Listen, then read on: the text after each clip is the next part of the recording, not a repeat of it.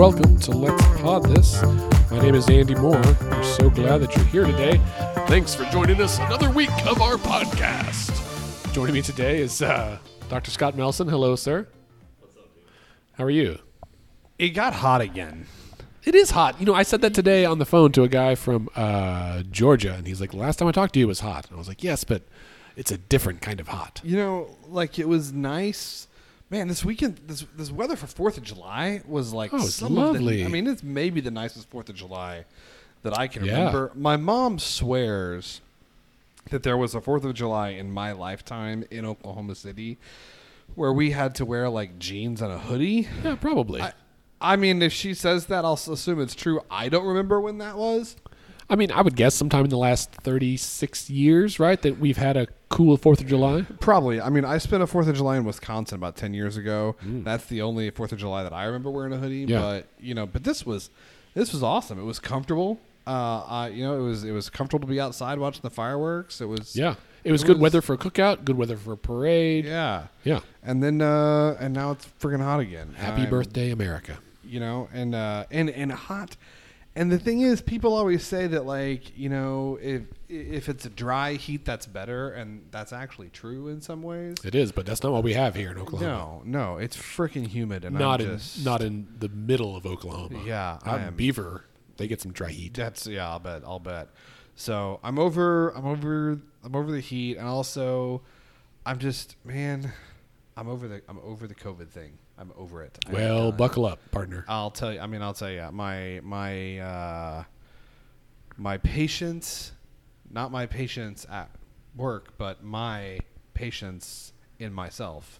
CE, not TS. Yes, my patience is wearing.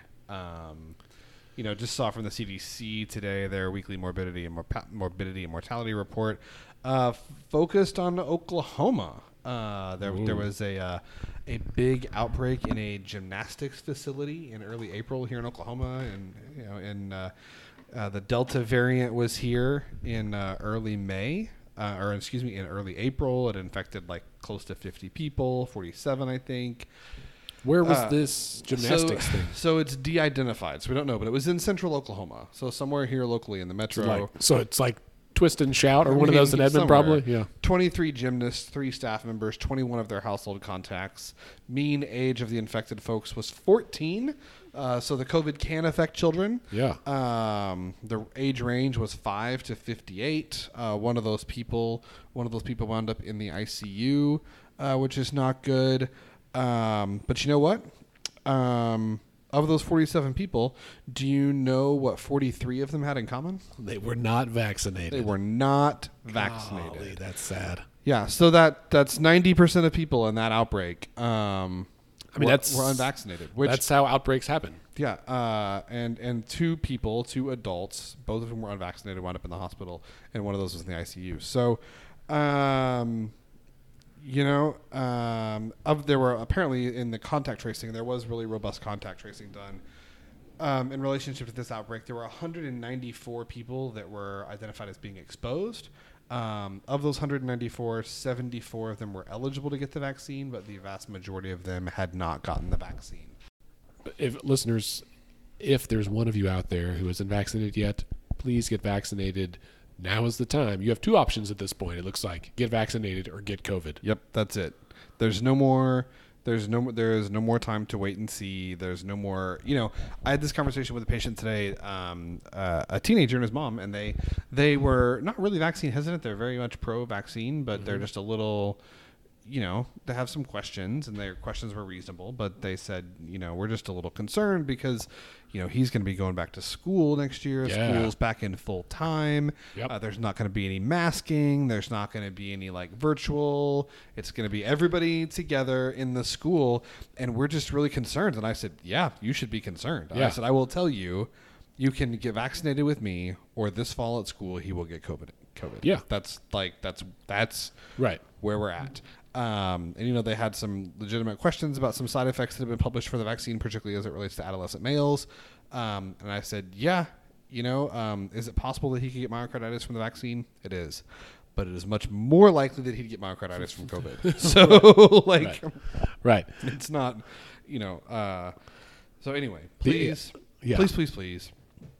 please, if you're not vaccinated yet, please get vaccinated. And if you have friends, family that aren't vaccinated, please encourage them to as well. It'll be interesting to see what happens over the next month and a half as we near school, right? At the rate things are increasing, they may have to make decisions. Now, we should also look backwards and see the relative speed and proficiency with which our leadership, elected officials, and others made decisions about COVID in the first place. Now that we know about it, right? I wish I could say it's going to be better and they're going to be faster, more responsive, and better equipped, but I don't think they will.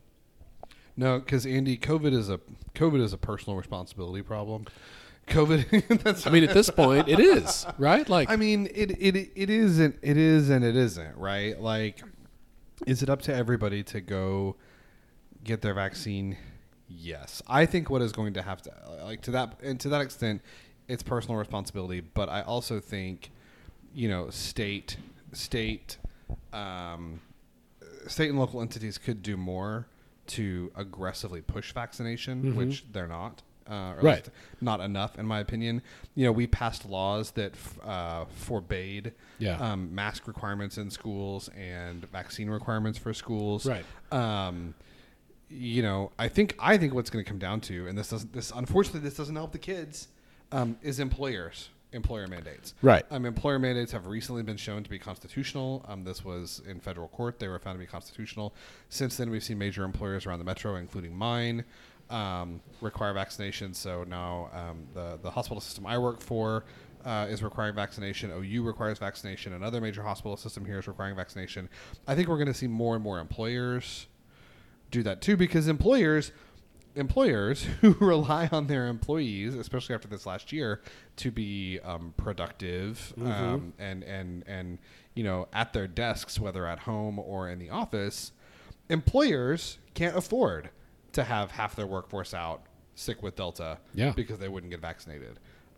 So I think that a big private sector push, it's not the best way to do it in my opinion, but I think that's what we're going to have to see. That's right. We don't want to see Delta Dawn become Delta Dusk. I mean, absolutely. All right. Well, Scott, let's do a little bit of a recap on Oklahoma politics and government.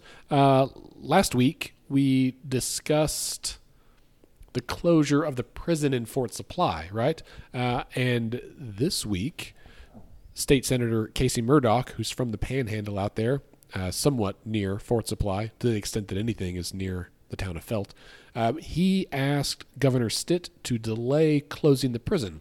I think we talked about how it's really a executive branch decision because it's a state agency decision.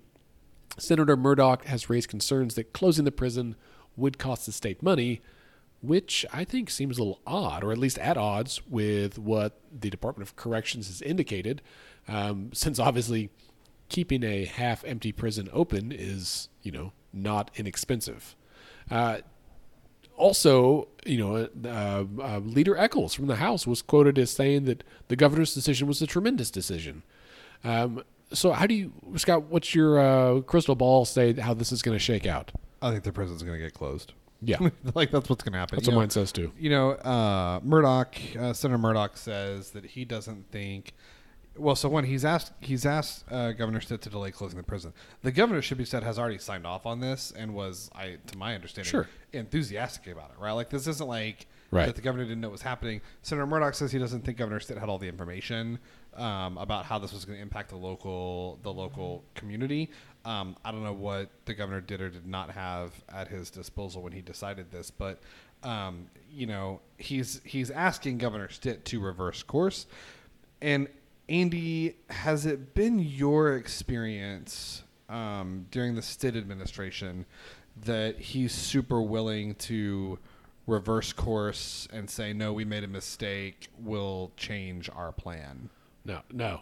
He's Governor Stitt's a full speed ahead kind of guy. Yeah. So I mean, I could be wrong, but I don't really see that. I don't really see that happening. And to your point, Leader Eccles said, no, we need to close the prison. But he also said, what we talked about last week, is that the state of Oklahoma needs to invest in this area to try and help do other things to revitalize their economy, so it's not dependent on the prison. Right.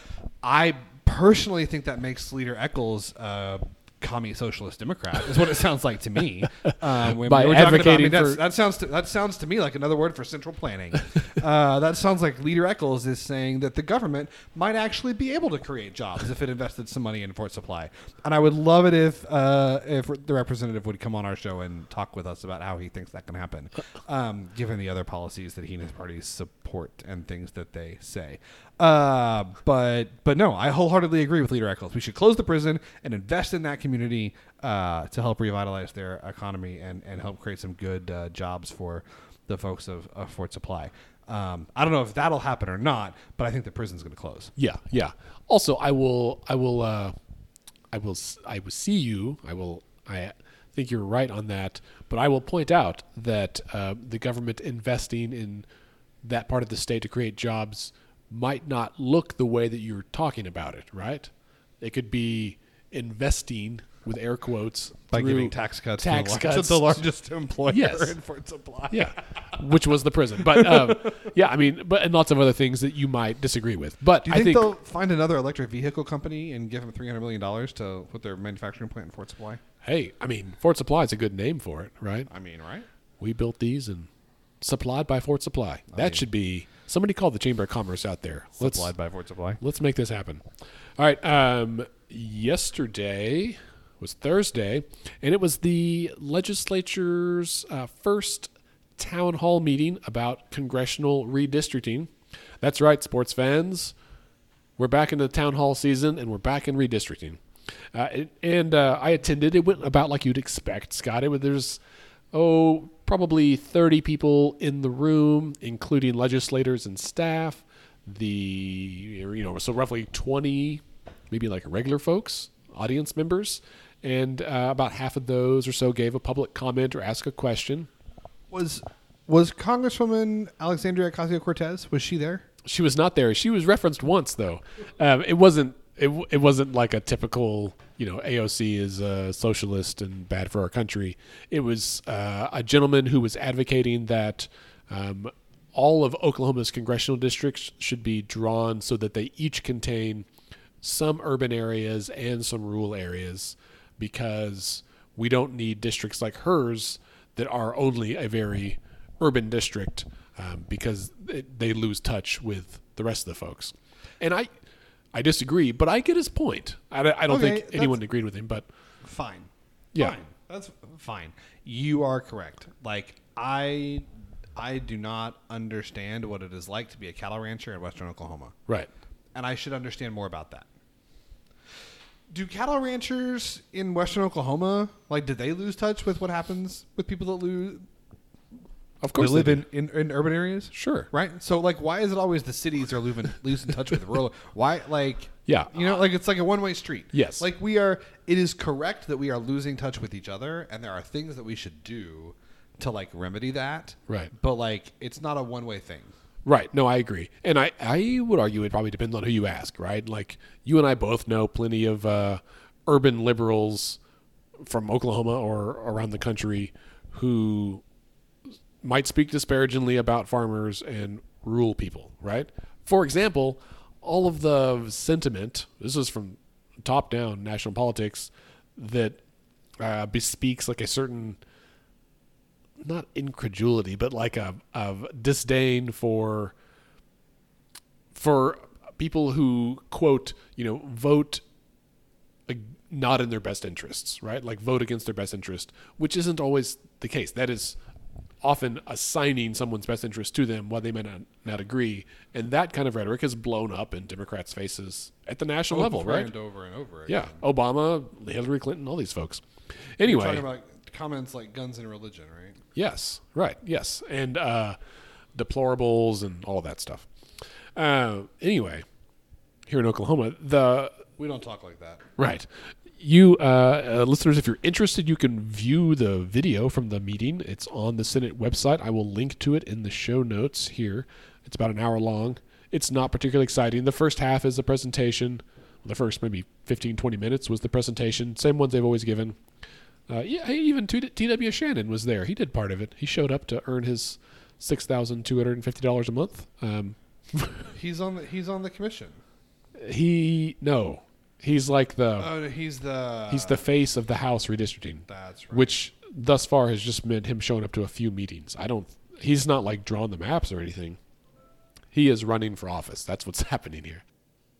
Anyway, if you'd like to watch the video of the meeting, you're welcome to. It's on the Senate website. I will link to it in the show notes. About an hour long, and it's mildly entertaining. But it's always interesting to see the public's comment. And in fact, you can see me. I thought it was a good question about legislative redistricting. Also, I was there, and I tweeted about the meeting from the People Not Politicians Twitter account, which is at PNP4, the number 4, okay. So you can go read my tweets about it. I will also link to that in the show notes to make it even easier on you listeners, because that's why we're here. So today is the Friday. It's also the 1-year anniversary of the famous McGirt ruling, which we've discussed at length, I believe, on the show over the last year. And so naturally, yesterday, a court overturned a murder conviction due to the ruling. Now, Scott, despite some of the news headlines and fear-mongering you might see, both from the media and from the governor's office, this guy isn't actually getting out of prison because he was also convicted of arson, desecrating a corpse, and possessing a firearm during the commission of a felony. All very bad things. Right. And so, but the headline's like, murder charge overturned. Well, yes, but the guy's staying in jail because he desecrated a corpse and set a building on fire, right? Like, there's more to this story than just the fact that one conviction was overturned because of a Supreme Court ruling, which, is already being re-prosecuted in federal court like it's supposed to. Yeah, I think actually this is important. I think the real meat and potatoes, if you will, of McGirt and kind of what's hitting the fan with McGirt is that recently the Department of the Interior cited the McGirt decision as a reason to assert federal jurisdiction over mining operations on Indian reservations in eastern Oklahoma, which really has the governor in a tizzy. Yeah. He had a meeting with the Secretary of the Interior about this, where he said, "We think that your position is wrong." My understanding is that Madam Secretary said, "I understand. We anticipated that would be your response. This is our interpretation of the ruling, and we're moving forward. So we're asserting federal jurisdiction here and taking it away from the state." And so the governor is going to be suing the feds. Right. I think he's suing. I don't know if he's suing her or if he's suing the Department of the Interior. I don't know how this works, but we're about to see some legal action that is going to determine, does McGirt apply only to criminal cases as prosecuted under the Major Crimes Act, which is what was brought up in the first place. Right. Or does this disestablishment of reservations hold beyond criminal proceedings under in the Major Crimes Act? I would say lack of disestablishment. Yes. The fact that they were not disestablished. So, that begs the question from me. When it comes to those mining operations then, so basically it's been under the jurisdiction of the state, and the feds are saying, no, it's on Indian land, so it's under our jurisdiction. How do the tribal entities, which are sovereign governments, right? Like, how do they feel? Do they have ground to argue? I don't know. My assumption is that this is happening because of provisions that are in the treaties that are at play here that we've also ignored. But apparently aren't going to anymore. Right. I mean, I'm no attorney, and certainly not when it comes to tribal law. But if I was the Cherokee Nation or something, and mines are on my land, and the feds are saying, no, the state can't do it, it's up to us, I'd be like, well, hang on there, Hoss. Like, how about it's our land, and we can choose to lease it out to whomever we choose. or we can choose to mine it ourselves. I mean, that makes sense to me. You gave us the land, and you said you didn't take it away, so we're going to keep it. Well, and the thing is, under the Biden administration, and particularly under the current Secretary of the Interior, that actually may be what happens. So our current Secretary of the Interior, and I'm not saying her name because I don't want to mispronounce it. She is the first native Secretary of the Interior that we have ever had. And so I don't know this, but it would not surprise me if her interpretation of the law is no, the feds have jurisdiction over this, and the way that we are going to use that jurisdiction is to tell the tribes that they can do with it whatever they want. Right. I hope that's the case, right? Like, it just always feels like it's the feds and the state are two parents arguing over a kid who's in the room and is 15 years old and has a valid opinion on things, right? And so I just don't want the tribes to get hosed again in some other unanticipated way. So anyway, we will pay attention to that. And speaking of which, Scott, guess what's happening on next Tuesday in Tulsa? If I was going to guess, I would guess that the governor is going to hold a community impact forum on the McGirt ruling and its implications. You are correct, man. I'm a good guesser. You're so good. That's right. The governor is holding a, quote, community impact forum. He did one of these, or a few of these, about race, right? In which I think the first one was all white people, but it was about race relations and policing. This one is about the McGirt ruling and its implications, specifically to do with, again, law enforcement. So it's being co-organized by the Tulsa County District Attorney and the Tulsa County Sheriff's Office. The sheriff will be there with the governor and several other districts attorney. I think it's districts. I think it's district attorneys. Okay, so we've got the governor, the Tulsa County Sheriff, the DAs. Which one of the tribes are going to be there? Well, as far as I know, thus far, none. Wait. What? So in the Tulsa World article, which is in the show notes here, it says that for the tribal leaders all said they weren't invited, and the Tulsa County DA is like, no, we emailed you, or we emailed your attorneys general, right? Or whatever the tribal general attorney person is. And so the paper asked them, and 3 of the tribe's attorneys general said, oh yeah, we got an email that just said this was happening, and it said a formal invitation will follow. Oh, that it said that you and your chiefs are going to be invited to this. We'll send a formal invitation, and they never did. And no, that doesn't sound like Governor Stitt. Are they looking? I don't know if it's a calendar invite or like a evite or something with foil, like an envelope that they mail. I don't know what the proper. Send the tribes their Calendly link. Yeah. Hey, I love Calendly. I don't know what the protocol is for inviting tribal entities to a community impact forum that they're going to feel like is just political theater. I mean, yeah. I think we'll. I mean, it's going to be really interesting. It's also going to be interesting to see how this plays out as these cases about state versus federal jurisdiction, cases about taxation, cases about land ownership, lease ownership, as all of these non-criminal issues related to McGirt make their way through the courts, and I think invariably land up at the Supreme Court, it's going to be interesting to see because it's a different Supreme Court now than the one that decided the case. McGirt was a 5-4 decision with, I believe, right? It was a 5-4 decision. Yes. With Justice Gorsuch in the majority, writing the opinion, but being joined by Justices Ruth Bader Ginsburg, Sonia Sotomayor, Breyer, and Justice Kagan, right? Yeah. Justice Ginsburg is no longer there. May she rest in peace, being replaced by Justice Barrett. And so, assuming that Justice Gorsuch were to believe that the failure to disestablish the reservations for the purposes of the Major Crimes Act applied to other areas of law, is there a 5 justice majority Yeah. still on the court to support that? I don't know the answer to that. I don't know either. That's fascinating.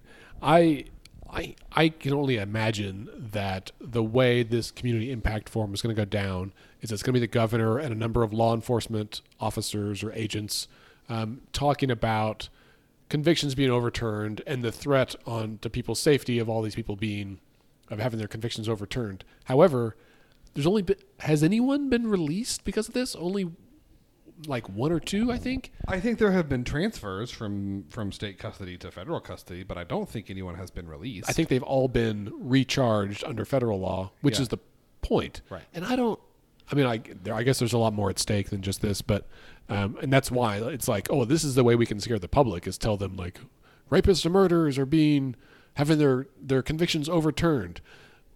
But there should be a comma there, and then it should say, and then they're being convicted in federal court. But the real issue isn't the crime, right? The real issue is mining operations, taxation, all of these things. We'll have to see if we can. We'll have to see if we can get a.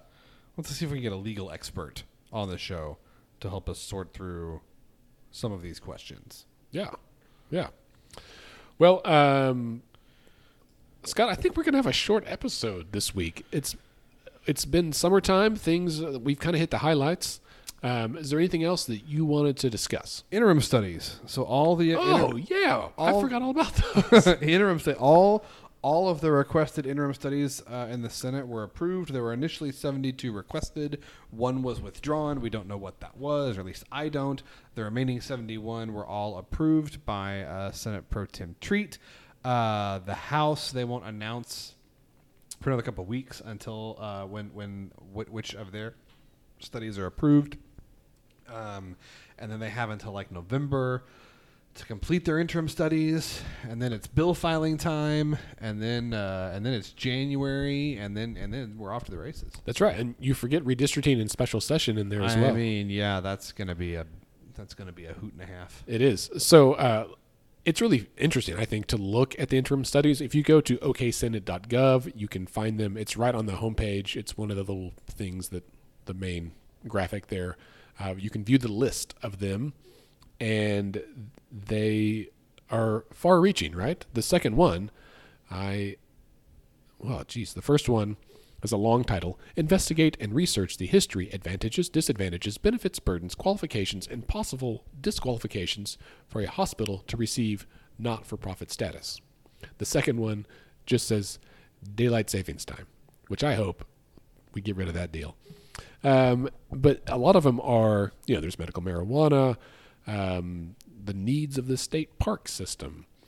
Senator McCourtney, friend of the show, the rising cost of healthcare and the failure of the current system to incentivize lower prices. Study if Oklahoma has an appropriate number of child welfare workers to service the needs of Oklahomans. No. The answer is no. Correct. They, Scott, this is right up your alley. Do payment disparities between rural and urban providers create gaps in service to either type of community? That is an interesting question. It doesn't say what kind of providers. I assume towing services. Could be anything. More medical marijuana. To evaluate the effectiveness of Oklahoma's current tuition assistance program for National Guard service members. Interesting. Supporting pregnant women and expectant fathers in high school. Are fathers expectant? I guess I know what they're saying. It just seems... That is an odd way to put it. Yeah. Nursing accommodations for incarcerated mothers. That's a real deal. Golly, that sucks. Like, everything about that sucks. Because there's no accommodations, and it's got to be terrible to be a mother of an infant and be incarcerated. That's very difficult. Tagging trailers. Do you think that's about graffiti? I think so. Yeah, that seems like it would be. Legislative budget transparency from Senator Floyd. That sounds like a study that is needed and will go nowhere. This is the case of most interim studies. Comparing provider settings to determine why Oklahoma's healthcare settings are inadequately staffed. Lots about healthcare. Lots about... I mean, that's good. Cannabis. one of them just says Oklahoma cannabis industry. So that could be anything. There's a lot of stuff going on with weed. Did you friend of the show Josh West had a Facebook post today talking about I did not realize that apparently we just have rampant black market operations like all over rural Oklahoma. Yeah, we should have Ryan Kiesel on. I was talking to him about that the other day. That until that seed to sale program gets up and running, there's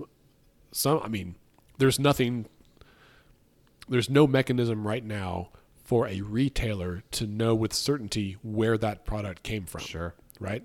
And that's the goal of the seed to sale. Yes, it is bureaucracy, but it legitimately does help treat this, right? Also, there's plenty of grow operations that are just growing weed and it's just flowing in the black market. So you've got black market weed coming into Oklahoma. People grow in their backyard. Their buddy owns a dispensary. They take it there. They sell it, right? There's it's just the Wild West out there. And so this new system is supposed to, quite literally track it from seed to sale. So you know where it was grown, where it was tested, and everything about it, which is important because, Scott, this week, just yesterday, Tyson Foods recalled 4.7 million tons or pounds of chicken or something for another outbreak of something. Well, if that kind of stuff happens, we know, with lettuce, with chives, with chicken, all these things, right? That kind of stuff can happen with medical marijuana as well. And if a farm, sprays all their stuff with a pesticide, doesn't actually get it tested, sells it, and you get sick, you got no recourse. A major listeria outbreak this week too. So there's a raw milk manufacturer in Claremore, I think, that recalled a lot of their raw milk because it was found to have listeria in it, which is bad news. Listeria is a bad disease, so it'll kill you. If any of you bought raw milk in Claremore recently, then you might want to throw it away. But also, I'm not a medical professional like you are, but don't drink raw milk. There's also that. Pasteurization saves people. Effie has a story about some lawmakers somewhere that had a bill supporting raw milk, and they all drank it on the floor of the chamber as a show of support. They all got sick.